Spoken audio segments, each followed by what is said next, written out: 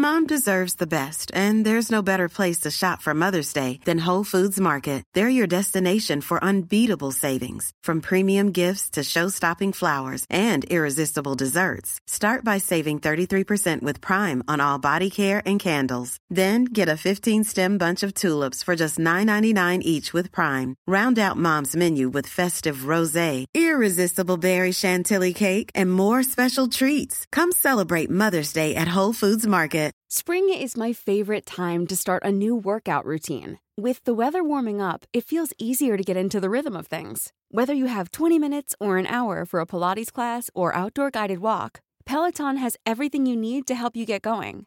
Get a head start on summer with Peloton at onepeloton.com. Burrow is a furniture company known for timeless design and thoughtful construction, and free shipping, and that extends to their outdoor collection.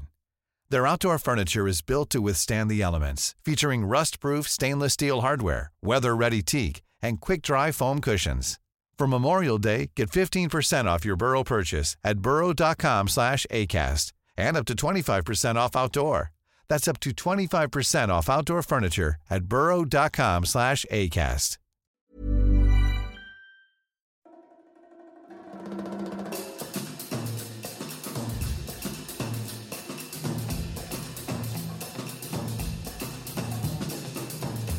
Hello, dear listeners, and welcome to another episode of Everyone is Hot, the podcast that talks about your favorite stealth sex symbols and the films that turned you on to them. I am Shelley Brooks, and this week I am flying solo, but we have a very special return guest who is going to join me today. We are so excited to have her back. This guest is a writer, a theater maker, a gal about town, friend of the pod, Shelley's friend from college. Our guest today is Veda Kumarji Gudha. Hey, happy to be back. Hi, Veda. Hooray. The kids are so happy to have you. The children are so excited for me to arrive. They missed you, darling. They missed you. How are you today, Veda? I'm good. Great weather. Finally feels, nice out. Mm-hmm. Haven't been on this side of the mic in a long time. I feel like I haven't done a podcast in so long. So, yeah, happy to talk and chat. Well, we are so excited to have you back. These movies. Well, we should say it is October. It's October 16th while we're recording. It'll be next week when we release.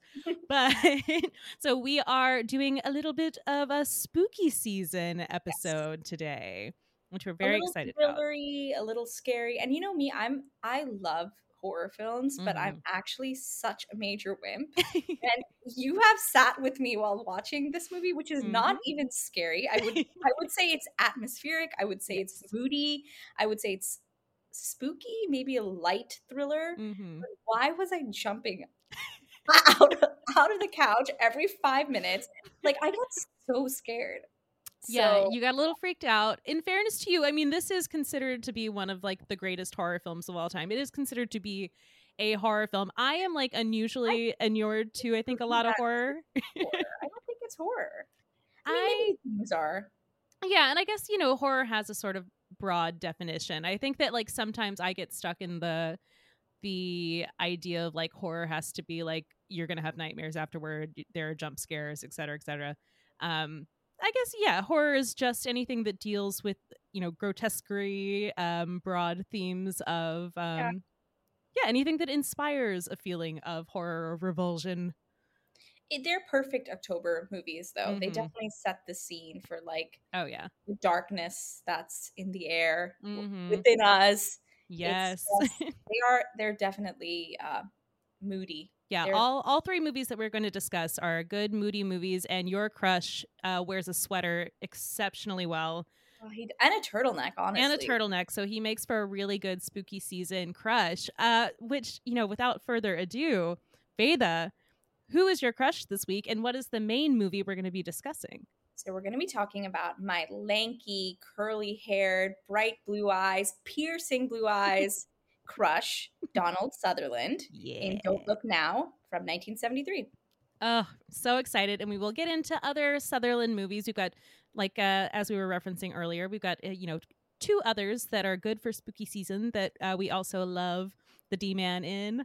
But yeah, we're going to focus most of our conversation on Don't Look Now, which we're very excited about.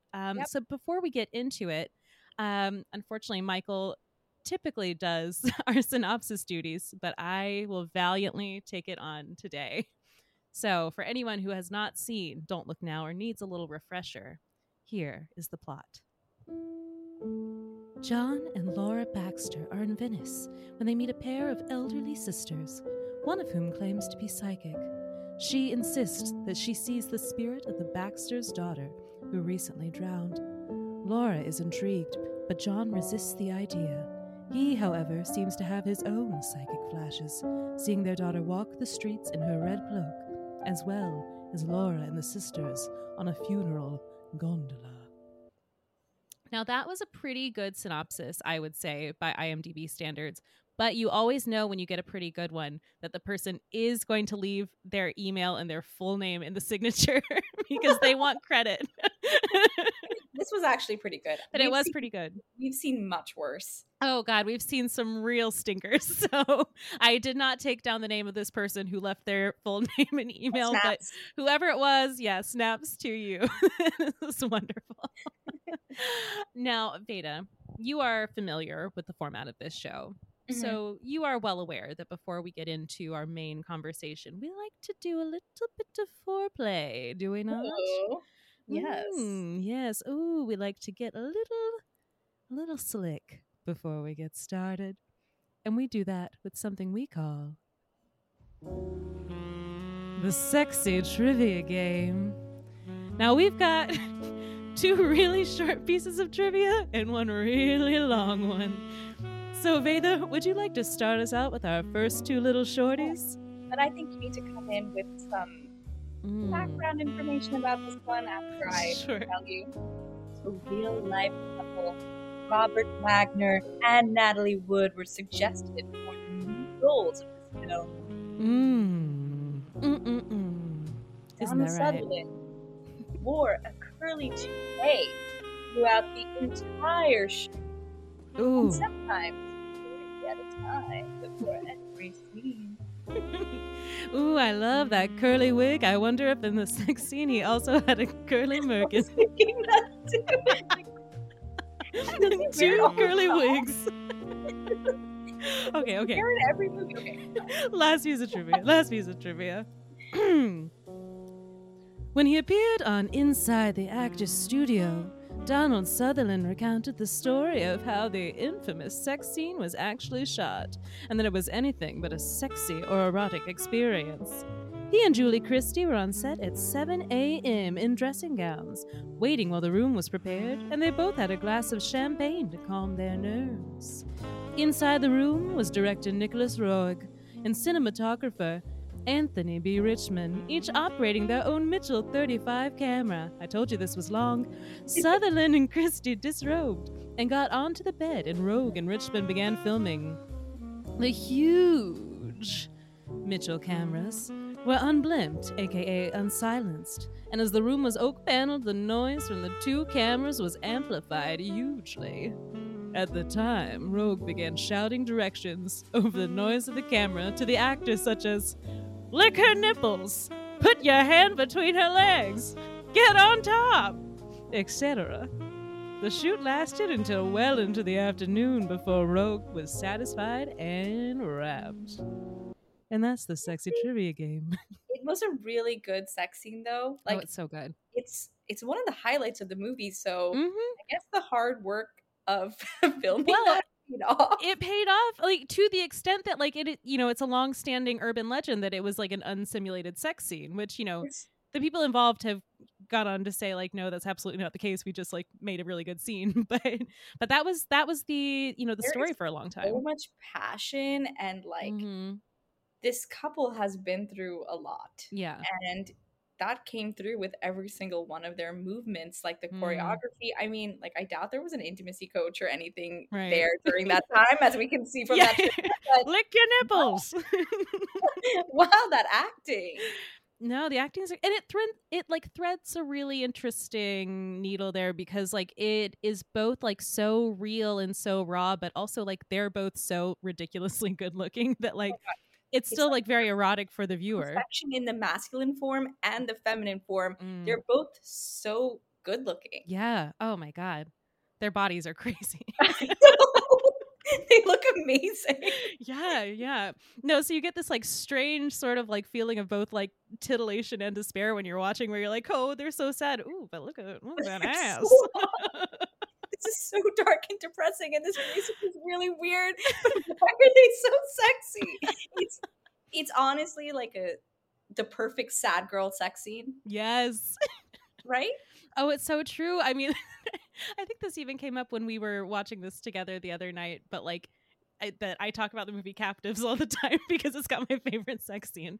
But it's because it's one of these, like, I never get super invested in sex scenes that exist just to be sexy. Like, I love ones that are really grounded in, like, you needed this for the story. It didn't ever feel gratuitous in terms of like sex scene. So it didn't, I don't know, even though it is slightly titillating, like it doesn't feel like exploitative in a way, just because it's tied to the story. Yeah, I agree. Yeah, like it's nice. Sex scenes are great when like you know that the characters need something and you see that like that exchange happening through the sex, through the physicality. Yeah. I honestly think that Donald Sutherland is a very physical actor. Like sometimes it's like sometimes his dialogue delivery is really weird to me, and this maybe because it's like most of the movies are from the 70s. I think he's a great actor. Yeah. But sometimes he's also Canadian, so it could be that. They talk funny. And he's not good at comedy or like even like I don't know. jokes.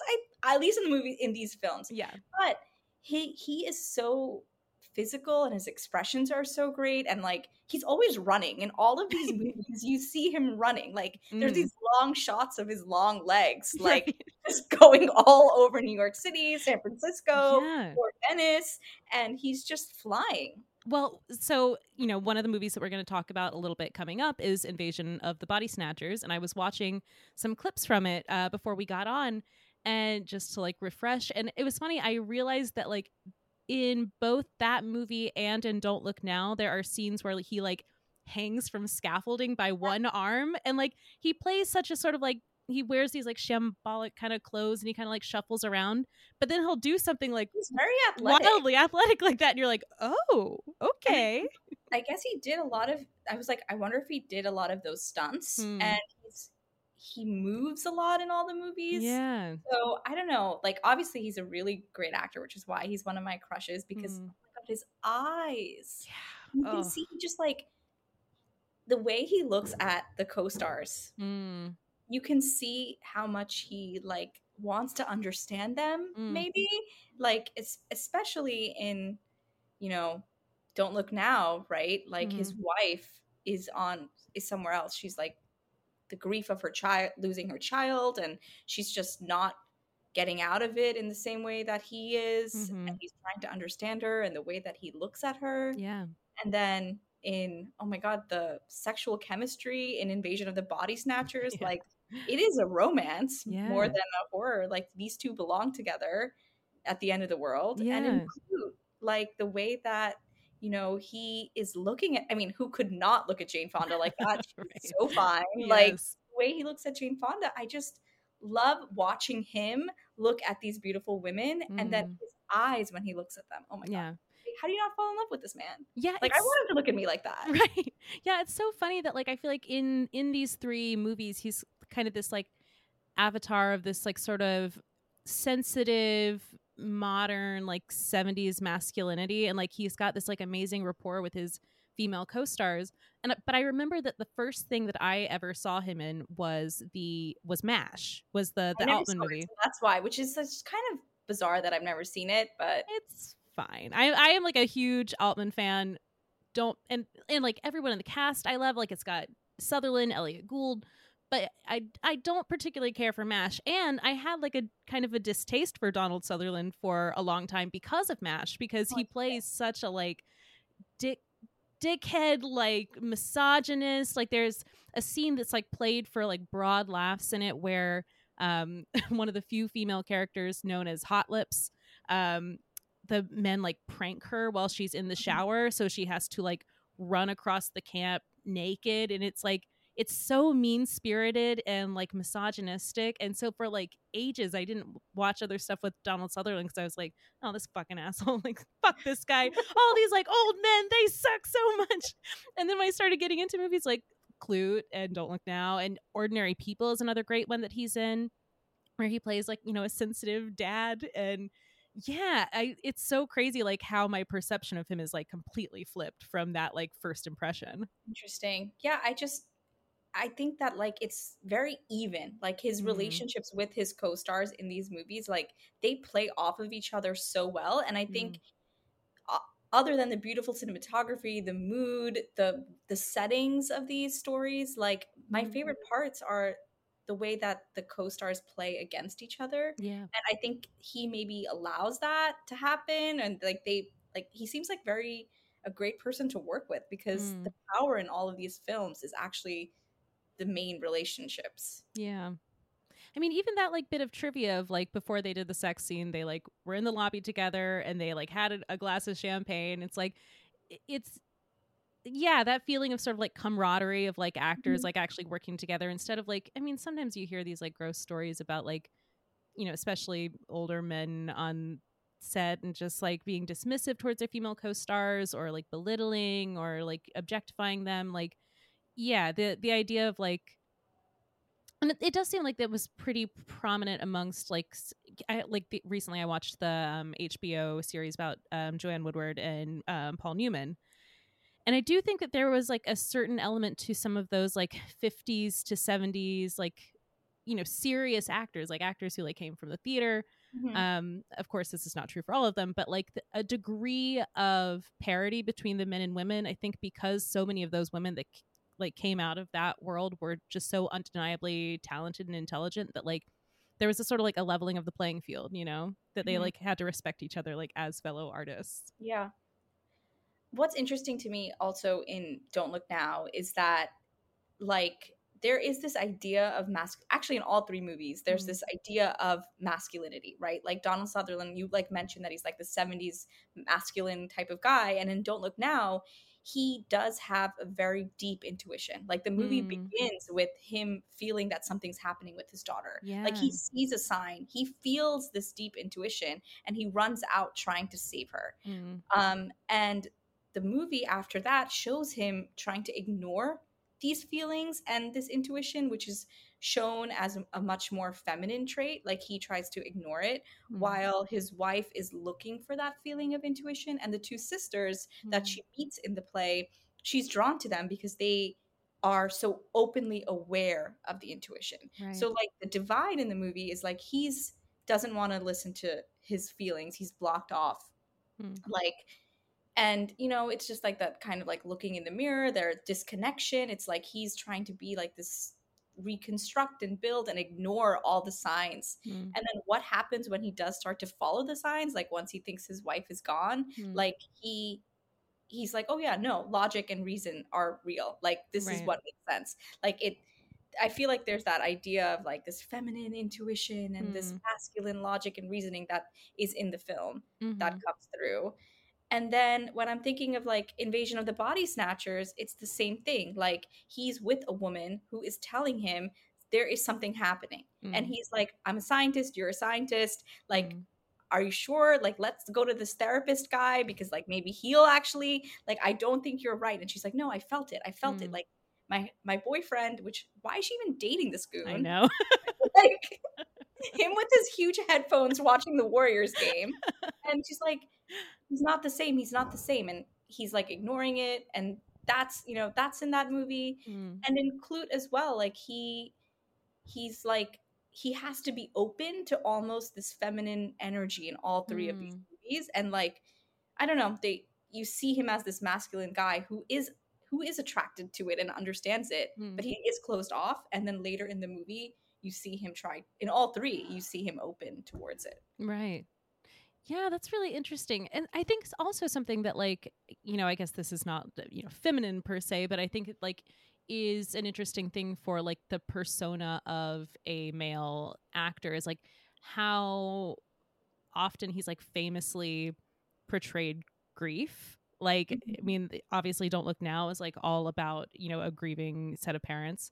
But I mean, he was also famous for the movie Ordinary People, which is also about losing a child and working through that grief. And, like, yeah, there is something interesting to me about, the fact that, like, the roles that he's chosen over the years, and, like, especially in that 70s to 80s period, so much of it is, like, centered around this kind of, like, deep feeling that he's not trying to project any sort of, like, masculine stoicism, Don't Look Now, the grief in that movie is just the way it's shown, like this, like you're trying to capture these peaceful moments, but it always seeps in, whether it's like ink falling onto the picture or like your wine falling on the floor. Like there's just, they're never away from it, no matter how much he's trying to get it. It's just it's so beautiful. And the horror in the film, even though there's just so many shots of like winding, like Venice in that movie, I was like, I never want to go here because it's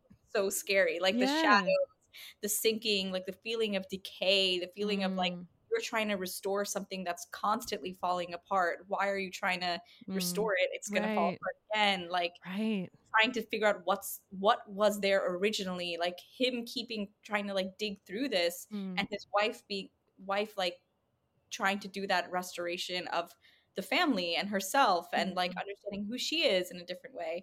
It's the decay in the movie, the hotel that they're staying in, when they get lost and she's like, I can't, the winding streets, the way it plays with the repetition of colors, like the red and blue and the shadows. It's very visually engaging.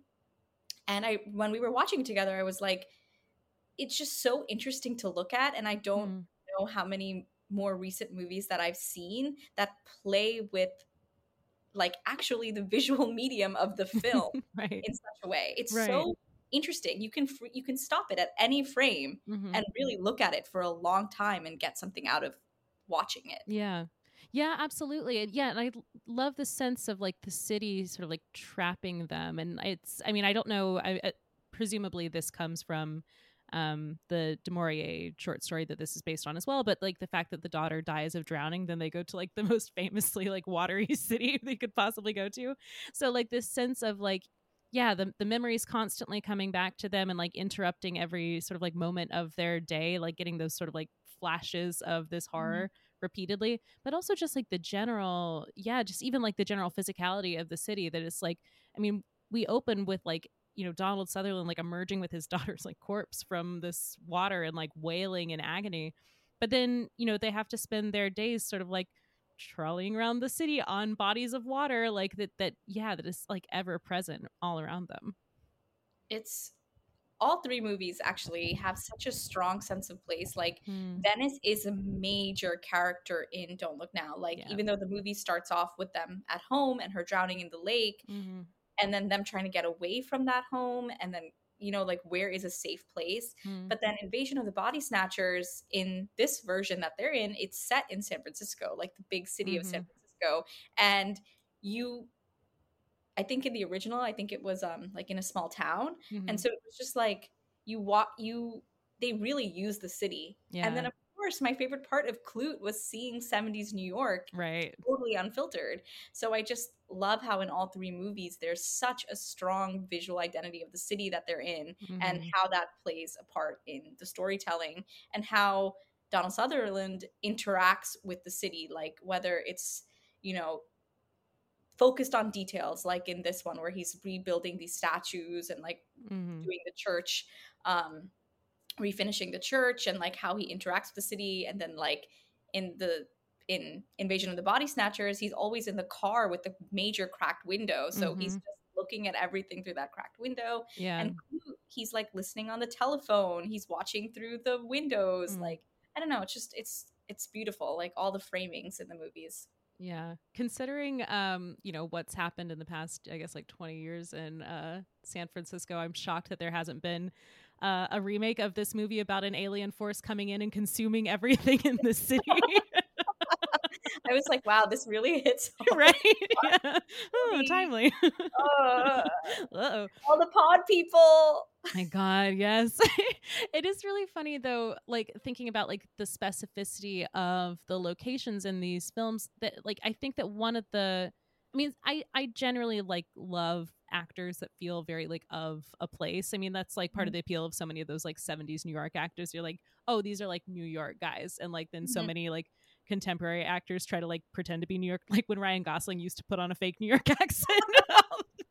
But like I think that one of the things that really works about Donald Sutherland in all of these movies is that like he doesn't feel like a man you can pin to like a specific place. Like he's got a little bit of a Canadian accent, I guess, but like but he doesn't feel like so sort of like specific. So it's like wherever you put him, he feels a little bit outside, you know?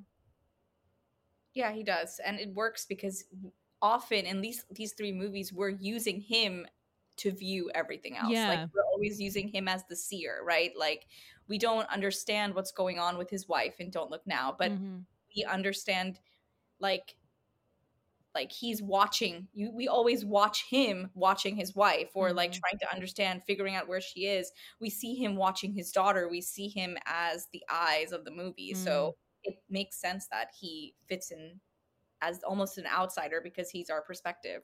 Yeah, and we talked a little bit about sort of the strange and kind of troubling sort of like body stuff in the movie. Like, I mean, blindness plays like a huge role in it. Like blindness as like a symbol, and blindness versus sight. What is true seeing? What is like, you know, seeing with your eyes versus like seeing with your soul. Like, yeah. So, the sisters, one is blind, and she has the gift of second sight, and she even says that Donald Sutherland's character does also have a gift, but he doesn't allow himself to see it. And yeah, her abilities come from her also not being able to see in real life.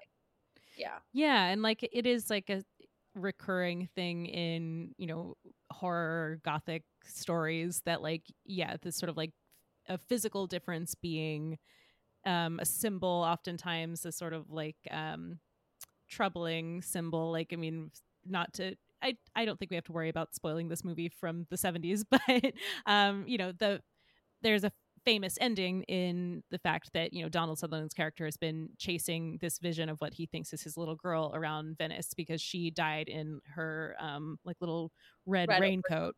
Yeah.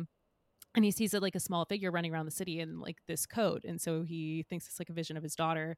The famous ending is that like he finally catches up to this figure. We've been hearing throughout that there's like a serial killer loose in Venice, and it turns around and it's we talked earlier about how we don't know the correct terminology, if it's dwarf is what they say in the movie, little person, but yeah, it turns out it's like an old person with like a, you know, haggard face who it turns out is a serial killer and murders Donald Sutherland. The ending ruined the movie for me. Like I was like, why did they need to, like, they were trying to bring this idea of the supernatural throughout the entire film, and like you're connecting to the supernatural, and then it's like, okay, this is a real life killer who is this random like old woman who's killing all these people for no rhyme or reason around Venice, and it's just, it doesn't fit back into the movie. And it's really like there's a lot of, the movie plays so heavily on symbols and like Catholic imagery, or, you know, because I guess it's also in Venice, like they're playing on it feels like these like medieval imagery like that ties into the movie.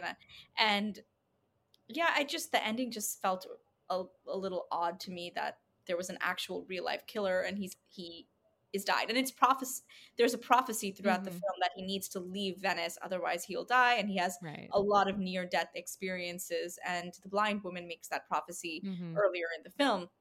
They're trying to get him to leave the city, but he is distracted by this red figure who, you know, he thinks is his daughter. The women are saying it's your daughter trying to make you leave, but at the end of the movie, it's this red figure who is not his daughter ends up killing him. Right. So it's just like, what is this ending? Yeah. But the movie's so beautiful. I think it's still worth a watch, even though the ending is just really odd. And I mean, like, I get it. And I do think that, like, it is scary, though. It's like, scary. And, like, it is interesting that, like, you know, he's chasing this figure that he thinks is his daughter. And, like, I mean, the film really, like, lingers on bodies and on facial features. And, like, you know, they make this person look, like, grotesque. They've got, like, grotesque makeup. So scary. She's so yeah. scary. And so it's like, it is, like, an interesting idea of, like, you follow what you think is, like, your lovely daughter that you've got these, like, sort of, like, hazy memories of. Like, there's, like, a little haze over all of the flashbacks and stuff. But then, you know, because you can't let go of your grief and you can't let go of trying to bring back the past, like, then your daughter is no longer your cute little daughter. She's become this like monster. Yeah. So I mean, like, I do like it in that way, but it does feel a little bit like I get a little queasy about sometimes the, like, horror tropes of, like, ugly people are scary. Yeah, I know. It's and of course it's like, also, like, how is she's so small? How is she, like, literally killing everyone and throwing them in the river? Right. It makes no sense. Right. And, like, she whips out this huge, like, thing to stab him with. Right. It's the size of her. And it's just like, and it's also cheap. Like, it felt really cheap that, like, oh, okay, it's this little person who's going on this murderous rampage. Like, I mean, I honestly, like, you know, not. I feel crazy being like, well, here's how I would do it. It's like, oh yeah, I'd rewrite this, like, you know, famous beloved masterpiece. But I mean, if we're already, like, buying in that, like, this, like, supernatural stuff does exist, like, to me, I'd almost be like, yeah, what if it really was, like, the ghost of his daughter, but now she herself is, like, grotesque and scary because, like, because she's become a horror because, like, he can't let go.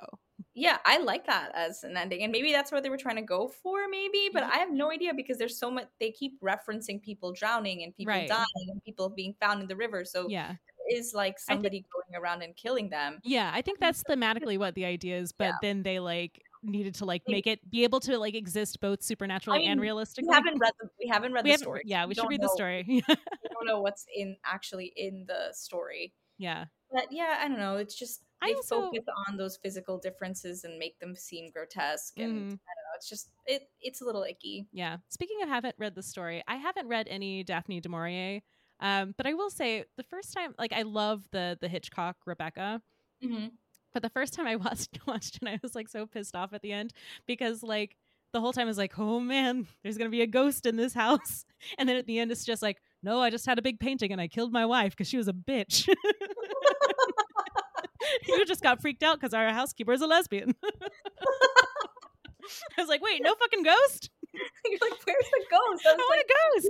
You're setting this up to be so scary in that way, and then I don't know. Yeah. Oh, this is psychological horror? Fuck that. Give me a ghost. I wanted the daughter to be there haunting his ass. I know. And especially after, like, all of the witchiness and the seances and calling people back from the dead and like I don't know. But the movie has so much tarot imagery in it.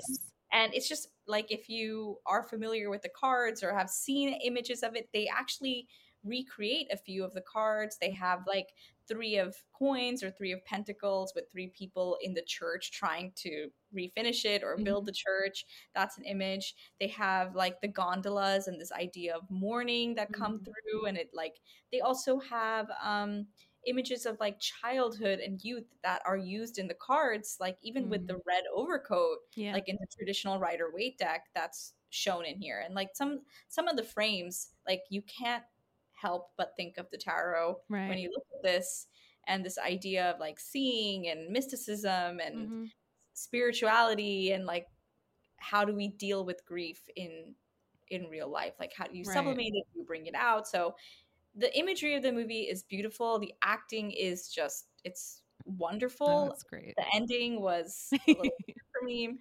Sure. Now, was this the first movie you, like, realized you had a crush on Donald Sutherland in? No, it was Clute, actually. Yeah, Clute's such a good one. It's so good. I mean, I know Jane Fonda is the star of that movie, and, like, when you watch her do her therapy scenes, like as the call girl, that's just like it's well, unbelievable. she is the star, but also it's not called Brie. It's called Clute. So. I know, which is like, which I'm always like, it should have been called Brie. But anyway, I just loved him in that movie. Like, I liked how he walked. I liked how he like protected her, and like his like this, you know, country guy coming into the big city to solve this crime, and like and like just him kind of being in every weird situation, and just like his character through his body made me have a crush on him. Yeah. And also I think he is, I don't know, I just really like his long legs. Yes. So Veda loves a lanky man. Which I mean, how could I not have a crush on him? Like, he is basically almost like all the physical attributes I like. Plus he has the 70s aesthetic, which I do love a mustache. Mustache, the curly hair. He wears a turtleneck well. He looks great in a coat. Like, how could I not have it? I just feel like I feel like even if I saw a picture of him without the movement really took it to the next level for me. I agree. I love how he moves. And I like his eyes. Like, when I just really like that. But I think even if I saw a picture of him, he's like, you know, he's exactly my type. Yeah. He was the 70s. Like, I don't know. I just feel like I like these like normal looking people. They all look normal, but like good looking, you know? Yeah. But they're not like, they're good looking in the way that you would see someone like walking down the street and be like, but you wouldn't like turn your head and like look around. You would like, you might clock them as they go by, like, oh, that's a nice looking guy. But like, or, you know, someone that you could meet at like a friend's dinner party and be like, oh, that's a nice looking person. But like good. And I don't know. I just, I like that kind of aesthetic. And I feel like also don't really see it as much in some like more big budget movies that are coming out. Like, I just like the looks, the very normal look he has. Well, we talked about this like for a second before we hopped on, but I mean, I was just watching for the first time David Cronenberg's The Dead Zone last night.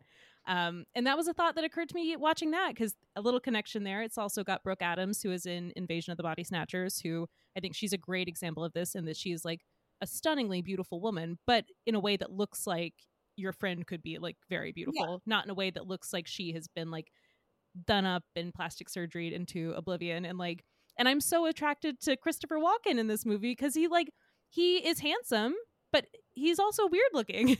Like, you need a little bit of weirdness to convey the characters that they are. Also, back to Invasion of the Body Snatchers, Jeff Goldblum also looks amazing. Speaking of lanky guys, with the curly hair, like, oh my god, they the scene with them in the bookshop. Like, I was like, why aren't book parties like this now? Yes. Like, it looked really fun, even though everyone was being attacked by pod people. And also, I also love like the animatronic flowers that they use in the movie that come and like consume you and turn, like, you know, I think they're so cool. Like, I could watch those weird things all the time, and those like orbs inside the flower that are like, so well done, so creative. And just like these images of everyone. Also, like, in that movie, everyone becomes like is taken over by aliens, but all they're doing is just going to work. Right. Like, right. Why? Like, you're taken over by an alien. Like, don't the aliens want to do something else? Why are they they're actually running a very organized society. Well, again, if we want to talk about present day San Francisco. I wouldn't say it's organized, though. Maybe not organized, but coming in, destroying everything just to go to work. It's like, okay. It's insane. I'm like, why are they all going to work? Like, well, it does seem like a very of the era sort of like, there were multiple movies like around that time that were about like alien invasion, but ultimately it was just like in the service of consumerism. Like John Carpenter's They Live. Like, I mean, the whole thing is that like when, you know, he like puts on the sunglasses, it's like all the, you know, billboards and stuff say like, consume, buy, work. Yep. It's just like, wow, what an office romance. Like, they're so in love with each other. Like, that's the dream. Like, they were so, like, the chemistry in Invasion of the Body Snatchers, like Donald Sutherland and Brooke Adams, like, they looked so in love in that movie. Like, I think that's one of the big things about Sutherland compared to, I mean, there's so many actors that like you just don't believe they really are in love with the person that they're acting against, or even not like in love, but just like genuinely like interested in them, you know? And he is so good at projecting that he is interested in his scene partner. He really is. Like, they seem like they're so in love, and I was like, how did this idiot boyfriend not realize that this haughty Don Sutherland and his girlfriend are like flirting all day and not in love, and then they get to have this great week together where they're saving each other's lives and fucking in a field. Yes. And like, that sounds, I mean, okay, fine, that's not a bad way to go. Yeah. Like, you're with the love of your life trying to save the world. Mm-hmm.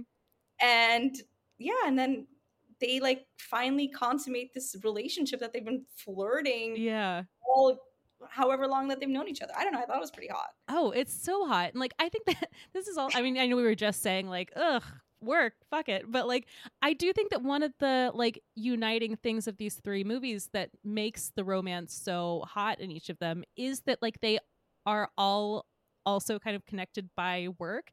So it's like you can see them respect each other's competency. Yes. Which is so, oh my God, that's so true. Right? It's all workplace romances. Yes, exactly. It's like, it's not just like, oh, I like love your big tits, you're so hot. like yeah, all of these seem like based on an idea of like mutual respect, which is like so hot. Yeah, I mean, like I don't know, it's just they're not, obviously these are not romances, but the romance is such a centralized part of the movie. Yeah. And they're done so well. Mm-hmm. It really, really makes me care so much about all these characters. And actually, I'm pretty sure that Donald Sutherland and Jane Fonda dated after Clue. Because so I mean, like, how could you not? Right? Like, I was so in love with both of them after that movie. Like, how could you not date? That's so sexy. Yeah, it's funny that you brought up Goldblum. So, like, speaking of our lanky hunks, I think like the essential difference between the two of them and why I tend to prefer Donald Sutherland's characters is that like Goldblum is hot, but he reads as smart, but he always seems like a skis. Whereas like Donald Sutherland is so good at projecting like decency. Yes, he just seems like where are the Donald Sutherlands? Like, where are these? Yeah, who's like our equivalent like in movies right now? Like who? I don't know if there's a character of like the decent, smart guy who is emotional and like does his stuff, but like is not a dick. I had hoped back when Obvious Child came out that guy Jake Lacy. Yeah, he's cute. He's cute, and he has a decent guy. He was like good at playing just like a normal, nice man. But I think he's gone on to mostly play like avatars of the patriarchy, like because he was like the boyfriend in Carol, you know, who was like, I don't understand why you're hanging out with this old broad all the time. And I think he's playing like a kidnapper in some show coming up now. So weird because he actually like when he's styled, he can be such as like a simple, sweet guy next door, but he's not like that. Yeah, I mean, I guess I can think of like a couple of like comedy people, but of like act like I don't know if there's a character like that that's popular. Like I feel like the characters that are popular right now are like the workaholic, successful striver sort of character, or like the dickhead incel-y sort of character. I feel like there really hasn't been like I don't know, something that's just like a normal nice guy. Yeah, I don't think that a lot of like the ambitious like, you know, methody character actory guys, I don't think have much interest in playing like just solid sort of like decent men. Because I mean, obviously, like Donald Sutherland has also played his like fair share of psychos, but like, but I don't think. But all three of these movies, he's a decent man. Yeah, like that is the character, like a decent guy, right? Which it also, I mean, I think that was like such an interesting like niche in these kind of like, you know, ambitious in, you know, new Hollywood-y kind of movies. Like, I mean, most of those guys I think were more comfortable playing like the kind of assholes or crazy guys or creeps or whatever. So I mean, it was like, you know, kind of a niche of his also to play these kind of like, you know, solid men. Yeah, I think that's part of my reason for my crush on him. It's just like I also really like what he shows through in these characters and his kindness that he leads with in these characters. Yeah, he's like super hot. So yeah, I mean, it's funny that like you have like this kind of, he's almost got like a a Jimmy Stewart kind of like solidness, or like a Henry Fonda actually, but like displaced into these like 70s movies where it's like, but it's like if Henry Fonda was like protecting a call girl, you know? Yeah, I mean, it's like the situations are just really dark, but he comes in as this like wholesome presence in a way. Right. Yeah, without it ever seeming like cheesy, you know? No, I think that's the nice thing, is that like he never comes across as though he's like playing at decency. It's just like there's a core of that there. That's the skill. That's like an amazing like magic trick. It's such an interesting portrayal of masculinity that we don't really see as much anymore. Yeah. I mean, I truly like, I'm like racking my brain to think of like, because I feel like there's maybe some sort of like callback of like when men were men, and like I feel like that's sort of like the Top Gun thing, like part of the appeal of it. It's not like that though. I don't. No, that's what I'm saying. But like I think that that's the difference, is that like he feels thoroughly modern. He feels intellectual. It doesn't feel like any sort of like propaganda. He has internal struggles. Like he has trouble expressing himself in ways, but then at the end of the day, he has this like respects his co-stars, or like the characters respect the co-star, like you know. So there's something there that comes through in the films, and you know, probably it just really developed my crush. That makes sense. And I think that like so much of like the complexity of his roles and his portrayals is also like a reflection of the fact that like he's paired with women who are given the same sort of complexity. Exactly. Because I think it's like really easy for like, I don't know, like there's so many movies where like a man can have like a showboaty role, but it ultimately feels kind of hollow, in part because like the woman that he's paired with like is so sort of flat. I mean, Julie Christie is so beautiful, and like I think it's so beautiful, but this role that she plays of this grieving mother who's looking for answers, and like it is a complex character. And she's also playing an intellectual, and you believe her. You're like, they're both intellectual. Or include, I mean, like, you know, Fonda, like in her analysis sessions, I mean, her self-knowledge is so impressive. Like, she's just a brilliant character. That's a brilliant character. Such a good character. Oh my God. The scene where she goes to the guy and she's like talking about, what is it? She's like an heiress or something. She's like role playing with him. Oh God. It's so good. I don't know. And I think she improv'd a lot of those therapy scenes. So it's amazing. Just like, what a performance. Oh my God.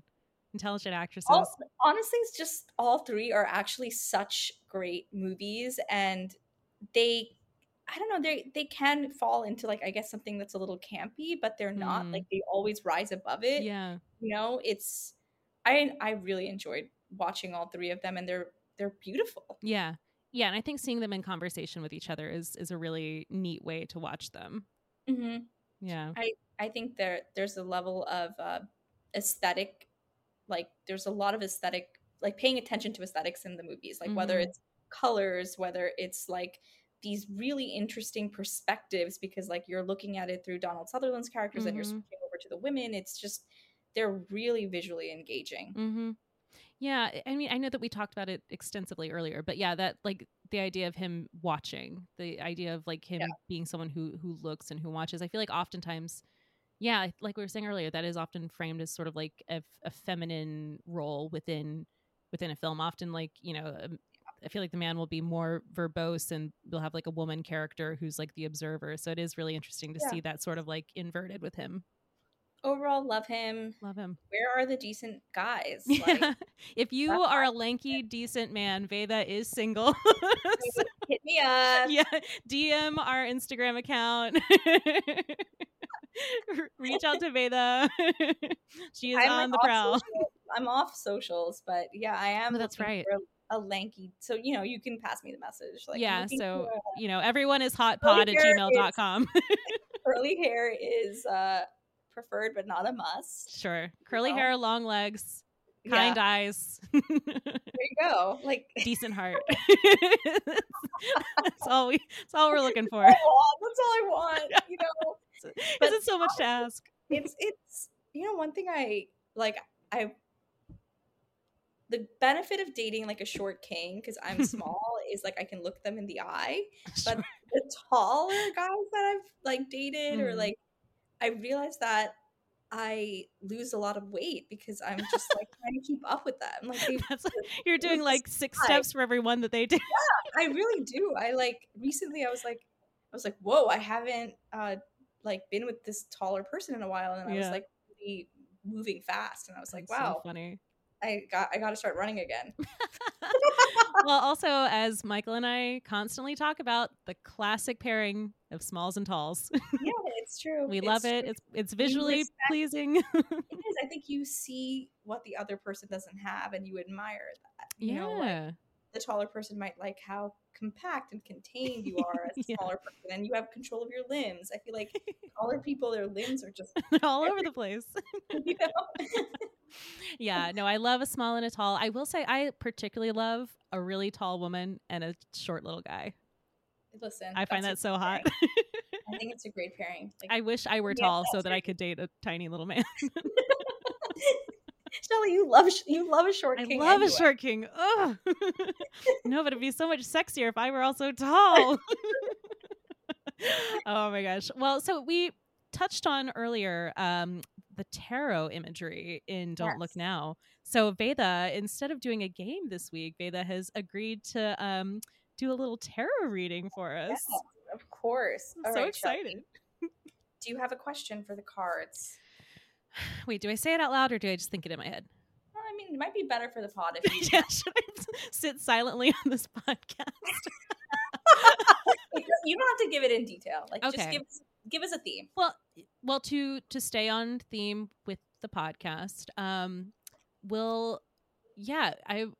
wonder if I'm going to have a new crush soon, maybe in my real life, not just Donald Sutherland. Oh my God. Can there be like a version? Okay, let's look at Shelly's love life. Yeah. Let's see what the cards have to say. Let's see. Okay, Veda is I'm shuffling the cards. All right. No. She's not doing any tricks. She's not like throwing them around like a blackjack dealer. All right. Ooh, okay, let's pull out some cards. Okay.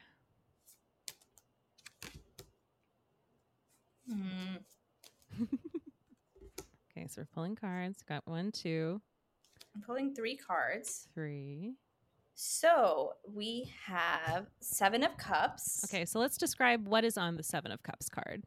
So it's a person looking at all of these cups with different things inside of it, surrounded by clouds. Okay. So some of the stuff in the cups are like jewelry, but there's also a dragon, there's a ghost, there's a snake, there's a face. Okay. Then we also have the Wheel of Fortune, which has a wheel with a Wheel of Fortune letters on it and 4 different animals around the card. Okay. And then we have 10 of Cups, which shows a rainbow with some cups and a happy family. Okay. So, Shelly, I think you have a lot of love interests or potentials coming into your vicinity. Exciting. But I think the challenge will be for you to see like what is your imagined qualities of that person, like and what is this person actually offering you. Like there are going to be people who you may not like but actually be a good fit for you. There might be people who you may like but then they're actually a snake within. But it's like you have to remove your own narrative surrounding the other person. Like you actually have to try to understand who they are. Right. And there might be a situation where like how do you also change your luck around romance? Like what type of what's been working for you to meet people who are more real or allow you to like actually get to know them. So thinking about that in terms of like how do you alter your approach or how you are, and like there's going to be a few people who you might be interested in or who are interested in you. So how do you kind of change the approach? And I do think that it is a positive time. It is cuffing season after all. So it is a positive time for you to find someone. So I would encourage you to get yourself out there, but allowing someone to reveal themselves to you truly and building out an emotional connection with them. And tides are turning. So I do think you will be able to find that realness. So get out there. It's a good time for love for you, I think. Damn. Oh my God. See, this is tough because I have been back on Hinge. You can take a little screenshot. Ooh, it's a little, you want to take a shot on your phone because it's a little fuzzy. Yeah, so we'll put this on the Instagram, this picture that Veda's going to take, so that everyone can see what it looks like. But yeah, this is exciting. I've been getting back on the Hinge, but I also have been torn because it is fall, so I like laying in my bed at night. This is the best time to date. I don't think dating in the summer is fun. Everyone's away. It's too hot. This is also the best season for bars. I feel like if you like going out, like everyone looks good in a sweater. Everyone looks so much better. Like, I don't know. I just don't like some clothes. So maybe this will like light a fire under my ass and make me start going out more. Hopefully you find a beautiful Donald Sutherland. Yes. Long legs and kind eyes. Well, Veda, this was absolutely amazing. This was so fun. Always have a blast. Please get me on the show anytime. Yes. I have a lot of crushes and I'm happy to talk about that. We love it. A woman after our own hearts. Now, Veda, is there anything you would like to plug, including your social? I guess you don't have any social media anymore. I don't have any social medias, but I will be singing part of the Fire Ensemble at the Shed if you're in New York. So come through. It's 12:10. You can just check on the Shed website. So yeah, and there'll be other stuff coming up, but I unfortunately have removed my socials for the time being. So. Wise. This is what we all should be doing. I feel like I don't exist, but it's fine. I get that. I go to tag you in things all the time, and I'm like, damn it. I'm like, am I real? I don't know. But you know what? It's nice. It's good. I like it. No, I think it's a very, very smart idea. I may come back one day. We'll see. Yeah. So everyone, you can send us DMs to our account if you want to pressure Veda into getting back on social media. So speaking of, if you'd like to follow us, we are at Everyone is Hot Pod. That's one as in numeral 1, not O-N-E. Everyone is Hot Pod, and that's on Instagram and Twitter. If you would like, you could leave us a review on Apple Podcasts. Leave us 5 stars, and in the review, tell us who your stealth sex symbol is, and we might just read it on the podcast someday. But if you're going to leave us less than 5 stars, don't fucking bother. Just kidding. We love it. We love you. Anyway, Veda, this was a treat. This was a dream. Always. Thank you so much for having me on. Yay. All right. I love you, girl. And everyone out there, stay horny.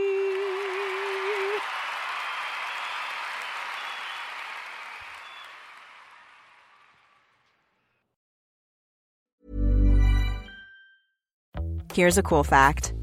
A crocodile can't stick out its tongue. Another cool fact, you can get short-term health insurance for a month or just under a year in some states. United Healthcare short-term insurance plans are designed for people who are between jobs, coming off their parents' plan, or turning a side hustle into a full-time gig. Underwritten by Golden Rule Insurance Company, they offer flexible, budget-friendly coverage with access to a nationwide network of doctors and hospitals. Get more cool facts about United Healthcare short-term plans at uh1.com. Hey, it's Danny Pellegrino from Everything Iconic. Ready to upgrade your style game without blowing your budget? Check out Quince. They've got all the good stuff, shirts and polos, activewear, and fine leather goods, all at 50 to 80% less than other high-end brands. And the best part? They're all about safe, ethical, and responsible manufacturing. Get that luxury vibe without the luxury price tag. Hit up quince.com/upgrade for free shipping and 365-day returns on your next order. That's quince.com/upgrade. Hey, it's Paige DeSorbo from Giggly Squad. High quality fashion without the price tag. Say hello to Quince. I'm snagging high-end essentials like cozy cashmere sweaters, sleek leather jackets, fine jewelry, and so much more. With Quince being 50 to 80% less than similar brands.